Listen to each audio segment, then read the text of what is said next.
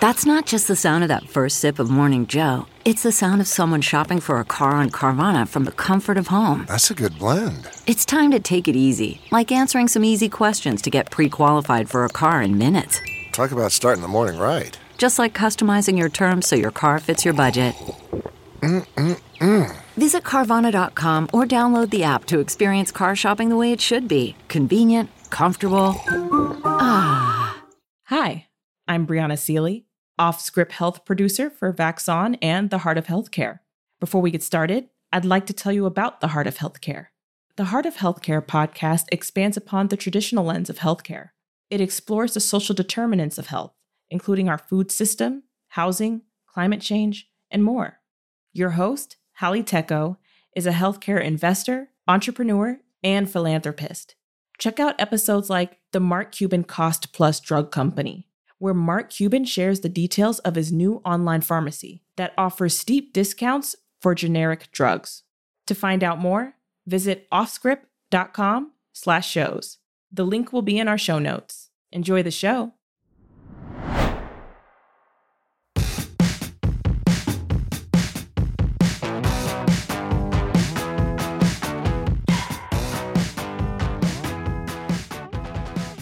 Hey, Alora. Hi. It's Vaxon time, and we have a special guest. Love a special guest. The best part of this special guest is he is doubling the Jewish population in the room right now. From 50% of Vaxon to 66.6% of Vaxon? Yes, exactly. Excellent. Avi, welcome. Hello there. Thanks How for are having you? me. I am wonderful. It's a thrill to have another human being here with us. We get very lonely. Matt, you need to introduce the guest. I just did. No, you didn't. No, you're in charge. Okay. Okay, so we have with us Avi, who is really Avisha Nesaver. No, I said it wrong. Say it again. Say your name. Avisha Nesaver. Avisha Nesaver, who We're going to keep all of this, We're by going the to keep way. all of it, yeah. You know what? It's probably a good thing because can't believe I pretty did much that. every time in my life I have to introduce myself. We have to go through a couple iteration cycles, so it's Yeah. good to get that on the front end. Yeah. I try to be sensitive with people's names because I have like an unusual name and nobody ever gets it right. So when I'm pronouncing someone else's name, I really try. And we'll see how that works today. So we met through a common friend in the digital health nerd-verse named Alex Fair. So shout out to Alex Fair, our mutual friend. And Avi is a professional nerd. He's a professional science nerd and a TikToker. Well, yeah, our first TikToker ever on the Adaptations show or the Vaxon segment ever. How do you know that our other guests weren't like closet TikTokers? I think on the Rare Disease show I had a TikToker, but not on my particular show. Does that make us like extra cool or not even? We're slightly hipper right now. Well, these days, nerd is the new cool. So That's the top right. resume item for me really is nerd, and then everything else comes after I that. see. I have now lived long enough for that to be cool, and I Well, we love were it. the first cool nerds, or we assumed we were back in the 80s. Matt, we weren't cool. We weren't cool? We were definitely not cool. I thought we were. All right, fine. I know you thought we not were cool. We were totally not cool. All right. Retracted. Avi, however, is extremely cool. He's got these amazing TikToks out there. And it seems like his whole mission is exactly what our mission is, only he's doing it like much funner, debunking COVID myths and other science myths, not even just COVID, right? Do you have like one or two specific, like either knee slapping or face palming stories you can tell us of the people that follow you? So you have millions of likes and hundreds of thousands of followers. I don't know what that means in TikTok world. It means he's famous. You're Twitter famous. Yeah. No, you're TikTok He's famous. TikTok famous. You're Twitter. He's going to put you're out an Twitter album aware. soon. Okay, let's see. I guess one to come to mind was I was actually at a sort of house party in my brother's apartment not too long ago.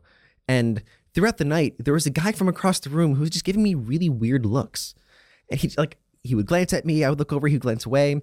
And I didn't think anything of it. Then later on, I left and my brother comes to me. He's like, so I don't know if you know this, but there was a guy here who he apparently has been following you on TikTok for over a year and was just really embarrassed. Like he was too, he couldn't was starstruck? Yeah, he couldn't come over and talk to you. I was like, Somebody got starstruck by you? That's amazing. That's like really this has cool. never happened to me before. That's how you know you've made it. You really made it.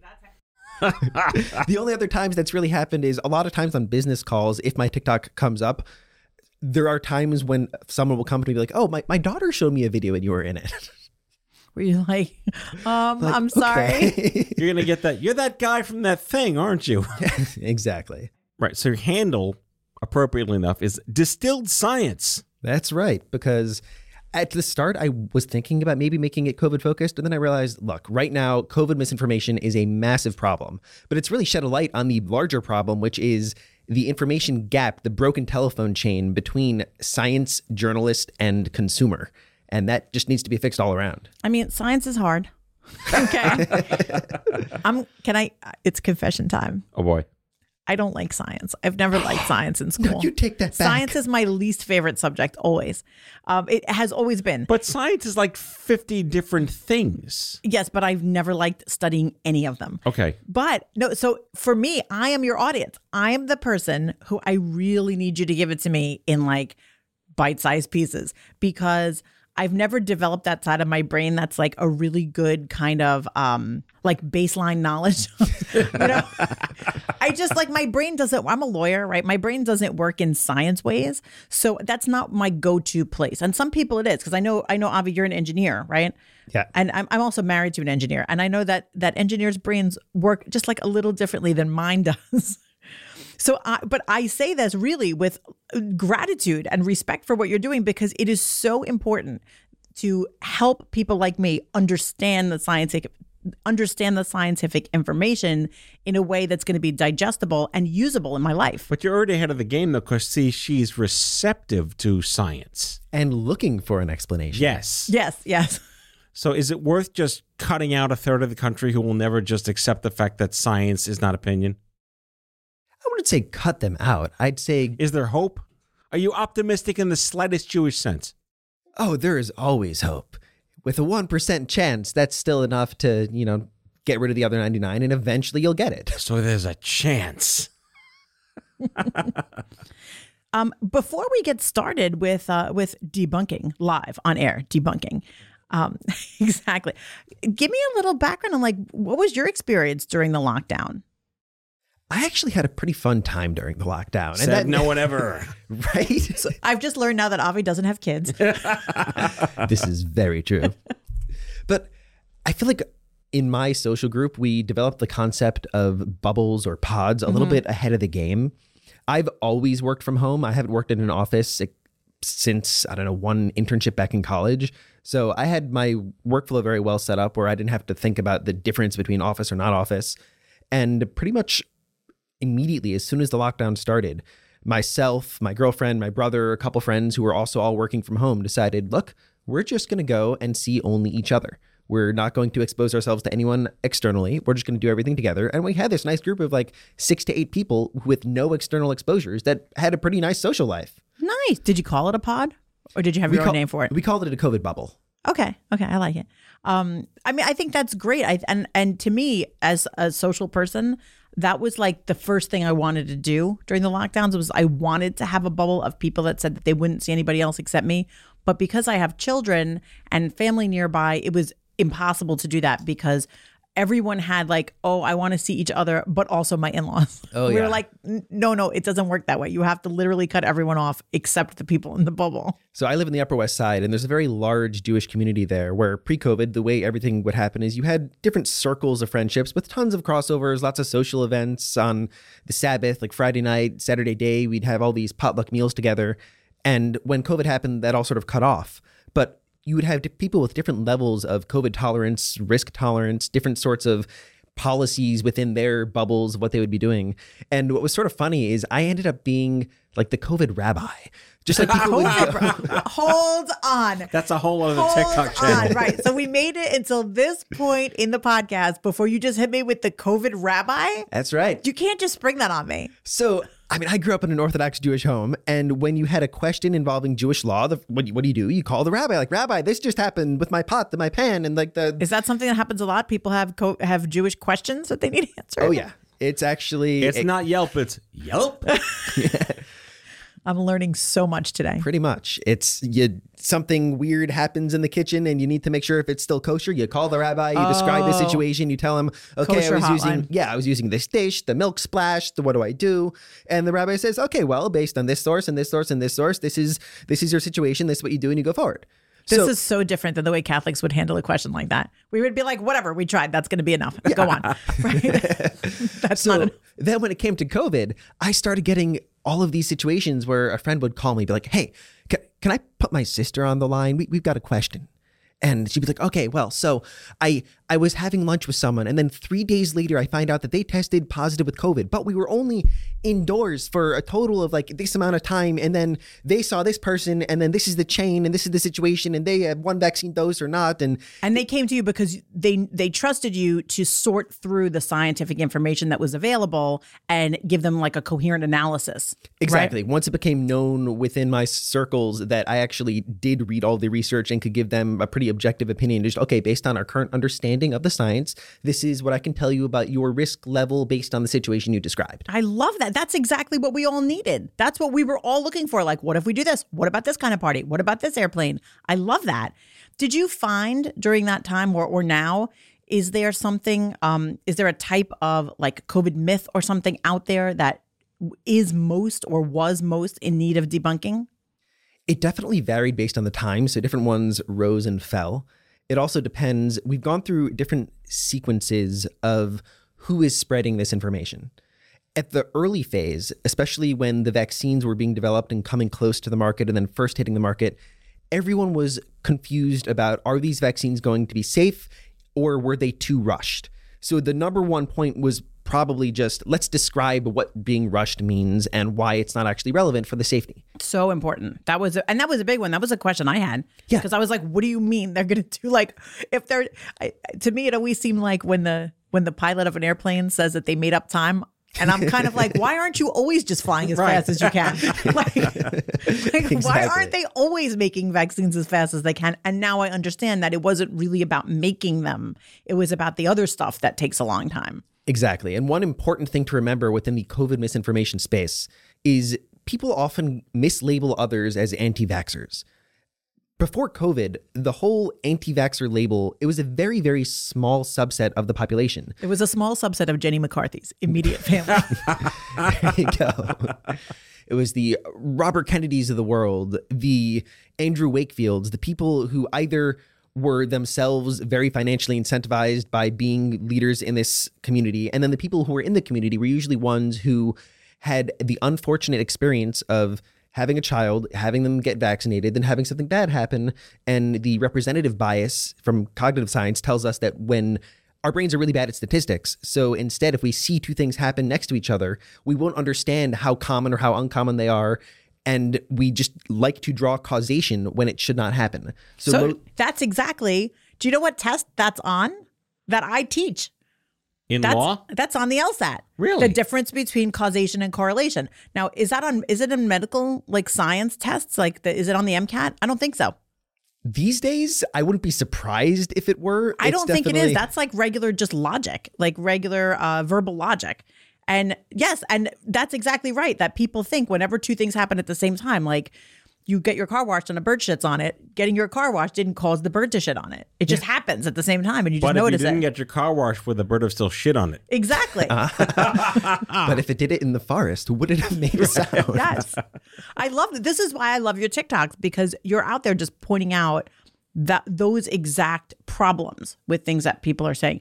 So I have one more question before we get to one of our stories. I have a Jewish cynic question when you're done. There's a lot of Jewish stuff going on. Nobody told me this was the Jewish hour. You're Jewish. Come on, you've earned your rights. You're Italian. You're Greek, and you're Jewish. Someone who has known me for 2 years, actually no, 3 years. Someone who's known me all through COVID told me the other day that this whole time she thought I was Jewish, and I was like, it's always weird. I never know how to feel about that. Like, I don't want to say like I'm offended. I'm obviously not offended. I'm like, okay, but I'm also not like, oh, thank you. Like, it's just like a weird thing. But Staten Island in the 80s was Italians and Jews.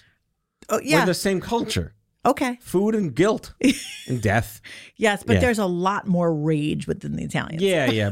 We're more subdued. Yes. We internalize our rage. Yes. My girlfriend was just telling me that apparently they did a production of The Fiddler on the Roof in Japan. What? And the Japanese response was, but this is about Japanese people. You're kidding. Really? Yeah. Because Japanese traditional culture, apparently it resonated so strongly with them. That's crazy. Indian culture, too. I've had several people on the show of Indian descent, and it's the same thing. Like, it's guilt, tradition, food. Wow, that's so interesting, though. Fiddler on the Roof is the most depressing show ever.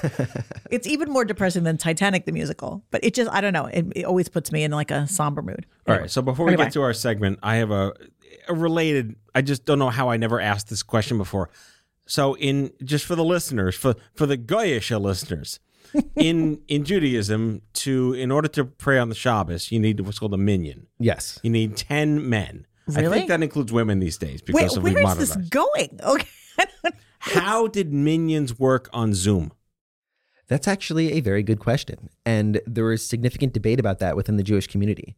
So different levels of orthodoxy would sometimes either allow it or not allow it. You definitely had a pretty large split. Like a Reform rabbi would tell you absolutely zooming in totally fine. A conservative rabbi would probably also tell you zooming in totally fine. Most Orthodox rabbis would say no, a zoom minion does not actually count as the 10, but on some of like the more like left end of things, you might still get a like extenuating circumstance. Yes, we're going to count it. Because you have to use electricity. Yeah, so what they would do is usually set up the laptop in advance of the Sabbath starting. Right. They'd have it going so that they don't have to deal with that. And Just then sit down in front of it and Yeah. walk away from it. Exactly. Yeah. That's like the Catholic equivalent of that is when they started baptizing babies by throwing the holy water. Oh, yeah? Yeah, from 6 feet away. Yeah, fully. Socially distanced. Socially distanced baptisms. Everybody finds a way to cope, right? I have one question for you, Avi. So during your time as, COVID kind of expert to your people, did you have anybody that came to you to ask you if the vaccine made them magnetic or any kind of like crazy shit like that? Or infertile? Or Bill Gates' chip wasn't working. Like, did you have people that asked you that for real? Occasionally. What did you say to them? My response to those sorts of people are always, tell me a little bit why you think this. Where are you coming from? What led you to believe what you believe? Because if they're already at a point where they're seriously doubting whether or not there's a microchip in their arm, nothing I say from a fact perspective is going to influence them in the slightest. The only possible method to actually induce some level of behavioral change is to come across as entirely non-judgmental and start figuring out where they are coming from. What are the social, emotional reasons for why they believe what they believe? And once we can start piecing those out, only then can I subtly start saying, okay, well, how would you feel if I showed you some piece of information XYZ? But that comes way farther down the line. I have to tell you, I love that answer so much. And we heard a similar version of this answer when we had Ms. Information here as a guest, who is a drag queen and also someone who's out there in the community trying really hard to debunk misinformation. And she said the same thing, that the most important step to helping someone who is misinformed to become informed is to approach them really non-judgmentally and to start by how did they get there and how would they feel, and not just like bang them over the head with facts, which, by the way, is exactly what I would do. It would be totally ineffective. A brick of facts. Yeah, like that. I only know how to do the brick. Oh, Right. that is definitely my first instinct. I had to train myself a lot to get away from that because, yeah, I can spit off like 1,000 COVID facts off the top of my head. Right, but it doesn't work, though. Yeah, they just tune it out. I think that's great. And I honestly really, I applaud you for spreading that message about how to communicate with people, because it is so, so, so important. And I think that, not only just in COVID, not only just with science, but with everything, that when you disagree with somebody, really the best way to kind of deal with it and work through it is to approach it with that attitude, hard as it may be. But I applaud that someone is an expert in that. I am not an expert in being gentle with people I disagree with. You are the COVID rabbi. That could have been my other TikTok handle. Yeah. It would have worked too.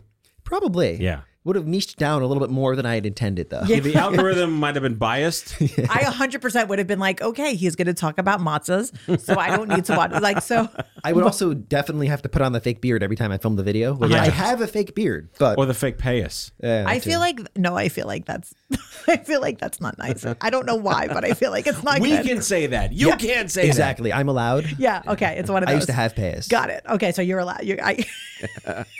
I did not. Okay, So we're going to say a quick prayer. we are. We're going to do a blessing over the advertising. We'll be right back. Jesus.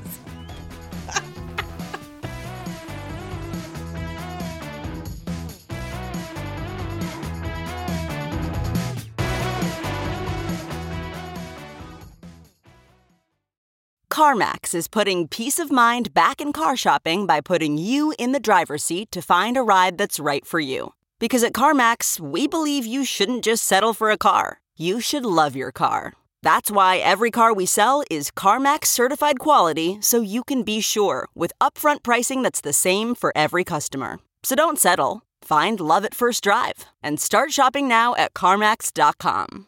CarMax, the way car buying should be.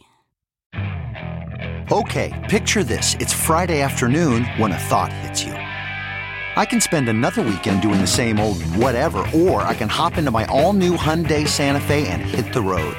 With available H-Track all-wheel drive and 3-row seating, my whole family can head deep into the wild. Conquer the weekend in the all-new Hyundai Santa Fe. Visit HyundaiUSA.com or call 562-314-4603 for more details. Hyundai, there's joy in every journey. Okay, picture this. It's Friday afternoon when a thought hits you. I can spend another weekend doing the same old whatever, or I can hop into my all-new Hyundai Santa Fe and hit the road. With available H-Track all-wheel drive and 3-row seating, my whole family can head deep into the wild. Conquer the weekend in the all-new Hyundai Santa Fe. Visit HyundaiUSA.com or call 562-314-4603 for more details. Hyundai, there's joy in every journey. So we're back. I want to talk about, I have young kids. Allura has young kids. I mean, they're over the age of 5, all of us collectively. But I have people I love who are 5 and under. Yes, and exactly. I need to know. My cousins are under the age of 5. Pfizer and Moderna's COVID vaccine finally, about time, approved. What took so long? What are your thoughts, Avi? It definitely took way longer than we wanted it to, especially given the fact that the Moderna data was pretty much as is for quite a while before that actual approval came out. They were sort of waiting to do Pfizer and Moderna at the same time. So yeah, it's a bit frustrating how long it took. But given the fact that we're talking about kids and safety, as it is, right now only around 1 in 5 parents say that they're going to immediately go and vaccinate their kids. So I'd rather that they took their time a little bit more so that they can really assure people that we dotted all our I's, crossed our T's, this is fine, this is effective, you should do it, rather than try to rush things and then down the line, people are just not trusting it at all. So since COVID started, it's always been sort of different for kids under 5, right? The transmissibility rate seems to be a little bit less. The infection rate seems to be a lot less, right? So I would say yes and no to that. Oh, tell me. In the early phase of the pandemic, we thought that kids were less likely to transmit COVID. And a large amount of that was just due to the fact that 2020 lockdowns, adults were going out, they were going shopping, some were going to work, kids were staying in. So the initial numbers, the initial studies seemed to show like kids were 50% as likely to transmit it as adults. But come 2021, we started to realize that kids, when you actually look at studies that document cases and then document all the close context, household context of those cases, then suddenly a child is just as likely to transmit it if they have it as an adult was. Just as likely? Yes. Oh, I thought it was still somewhat less, but it's just as likely. Here's where I have to caveat that. Goddamn kids. Kids are less likely to have a severe disease progression, meaning they're less likely to have as high of a viral load for as long, which means that in aggregate, they are less likely to transmit it because they will not have it for as long and as bad. The window is much smaller. I see. So it's not. So it's kind of like if the other factors were equal, like if it was a kid as sick at the same time in the illness with the same symptoms, sneezing the same amount or whatever it is, they would transmit at the same rate. But the kids just aren't in that circumstance as much. Exactly. And there's also some counterbalancing because yes, they're not as likely to have a severe disease, but especially for the kids under 2, they're a lot more likely to give it to their primary caregiver because of just how much face-to-face up close. In your face with their fingers in your mouth, in your nose, licking your face, touching your eyeballs and breathing on you. They will sneeze in your mouth and not apologize. Kids are good for that. They're good for just like, mommy, coughing right in your face at all times. I have snot here. Yeah.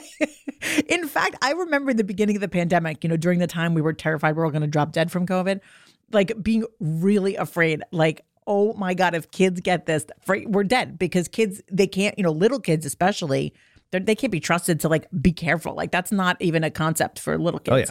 Right? Like there's no being careful. And there are some diseases that affect kids worse than adults. So we happen to be pretty lucky in the fact that they actually were better. Yeah. And I would sort of view kids as similar to how I view vaccinated folks. in both cases, you're talking about something that is making it that their disease progression is not as severe. They're not as likely to get as sick for as long. And just like people would often say, oh, vaccines don't stop transmission, that's patently false, especially because A, if you're less likely to get sick, you're less likely to transmit it. And B, when you get sick, if you are not as sick for as long, you are less likely to transmit it. So the same reasoning applies to both the vaccinated and the young. I think that makes really good sense. I wonder what you have to say about the fact that there are many people who are going to say, well, so far our experience in COVID has been that kids have not had the worst of it. So the chances are, if my child who's 2 years old or 3 years old gets COVID, they're probably going to be okay. It's even if they're unvaccinated, they're probably going to be fine. And many people are going to use that, that belief to say, well, that's why I don't need to get my kid vaccinated. It's been what? I can't do math. Like 2 years since the pandemic started, right? Yeah. More than that. Right. All right. So we're well past 2 years. Yeah. And we've not had a vaccine for kids under 5 this whole time. How many kids have gotten COVID under the age of 5 this whole time? Millions. Right. But the key question there is you got to look at it from several different perspectives. So first, the basic non-in-depth perspective is how many kids got sick, how many kids were hospitalized, how many kids died. Thankfully, the answer to the last number is very small. It's, I think, under 2,000 deaths from kids documented because of COVID, but that's a very good thing. Hospitalizations are a lot larger, and once the kids are in the hospital stays. Like when you compare the flu versus COVID, kids hospitalized with COVID will be in the hospital for longer and have a greater chance of being admitted to the ICU. Oh, really? And that's something that we definitely want to prevent. Of course. And there was a study published not too long ago really analyzing the difference between COVID and the flu. And overall, the flu is not quite as bad for kids as COVID, both in terms of the transmissibility. So you're a lot more likely to get COVID, and you're a bit more likely to end up in the hospital and have a longer hospital stay, disease progression. I might have to caveat they'll end up in the hospital. It might be pretty similar numbers for ending up in the hospital, but once you're there, it's a bit worse for kids. It's worse. Mm-hmm. So it's not about like the terrifying they're going to die. Exactly. But as you said before, kids transmit to their primary caregivers. Exactly. So that's really a bigger problem, right? For this whole time, what I've been telling parents is essentially, look, the data, thankfully, is great that if your kid gets COVID, you should not freak out. Even if they have comorbidities, your kid has asthma, their odds of having severe COVID outcomes are way lower than your odds. So don't worry about them all that much from that perspective. Not that it's impossible. Right. Because it can happen. But that's not really the primary thing to freak out about. Exactly. But what you should need to think about is A, the fact that they can definitely transmit it to their older caregivers. If you have a grandparent who's visiting them, you don't want them to die because your kid got sick and they got sick because they weren't vaccinated. Right. The goal is to have your kid not be like a little ticking time bomb, right? Like your kid gets COVID and now they're a petri dish, like we know kids always are. And then they come into a family gathering and then everyone is sick because little Tallulah had COVID. Exactly. Limiting community transmission is extremely important. And then even the fact that you can vaccinate them and prevent, 500 of those 1,000 deaths. Wouldn't you like to save the lives of 500 kids? Right. Exactly. I mean, I always err on the side of I can't take it when my kids are sick, even if it's just a cold. It distracts me the whole time they're not feeling well. I just can't stand it. I hate for kids to have to miss anything. I hate for them to not feel well. I just hate it. I mean, not that anybody likes it, but I get particularly emotional about kids being sick in any way. So my brain is like, if there's literally anything I can do to stop children from getting sick, even if it's a cold, why wouldn't I do it? Unless it's like dangerous to do whatever the thing is. But it seems like the data is really clear here that the vaccines are not dangerous for children.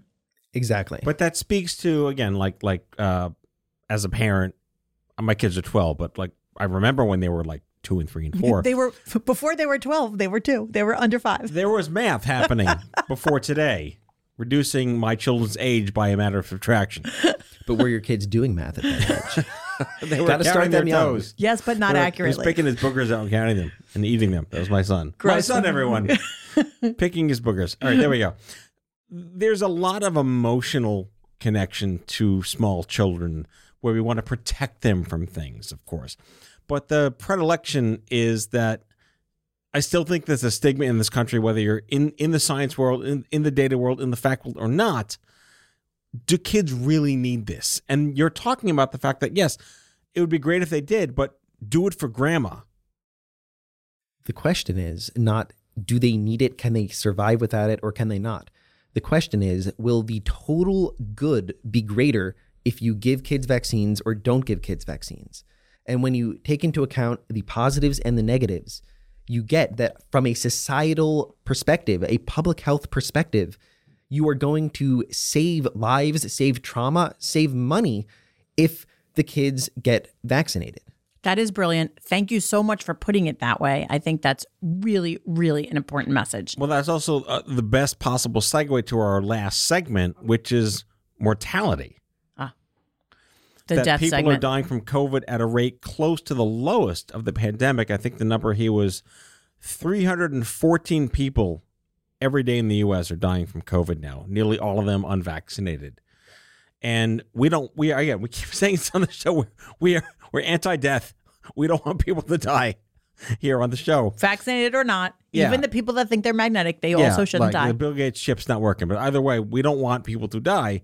But how do you start to square the mental circle over what else can we do at this point if there's still this mass unwillingness to get vaccinated as an adult? Where do we draw the line on empathy, sympathy, apathy, encouragement, support, community? So this ties back to what I was alluding to at the beginning of the show, which is there are anti-vaxxers, which are a very small segment of the population. And then there's the people in the middle. And what I've been doing over the course of the pandemic is trying to talk to the people in the middle. You have those who hear the misinformation, the lies, the pieces of propaganda that are being spread by the anti-vaxxers, and it instills in them a seed of doubt. They're not sure. And it's way easier to not do something than to do something. So if you look between, I don't know if this vaccine is safe, I don't know if it is not, and you're trying to make the decision, should I get vaccinated? It's easier to say, oh, I'm just going to wait. I'm going to wait for more information. Most of the people at the start who weren't getting vaccinated were those people who were very unsure. We are now getting to the point where the ones who are not getting vaccinated, they really are pretty set in their ways. They've been justifying their own stance to their friends, their peers for so long that there's not all that much we can do at this point in time to really shift that in a very large way.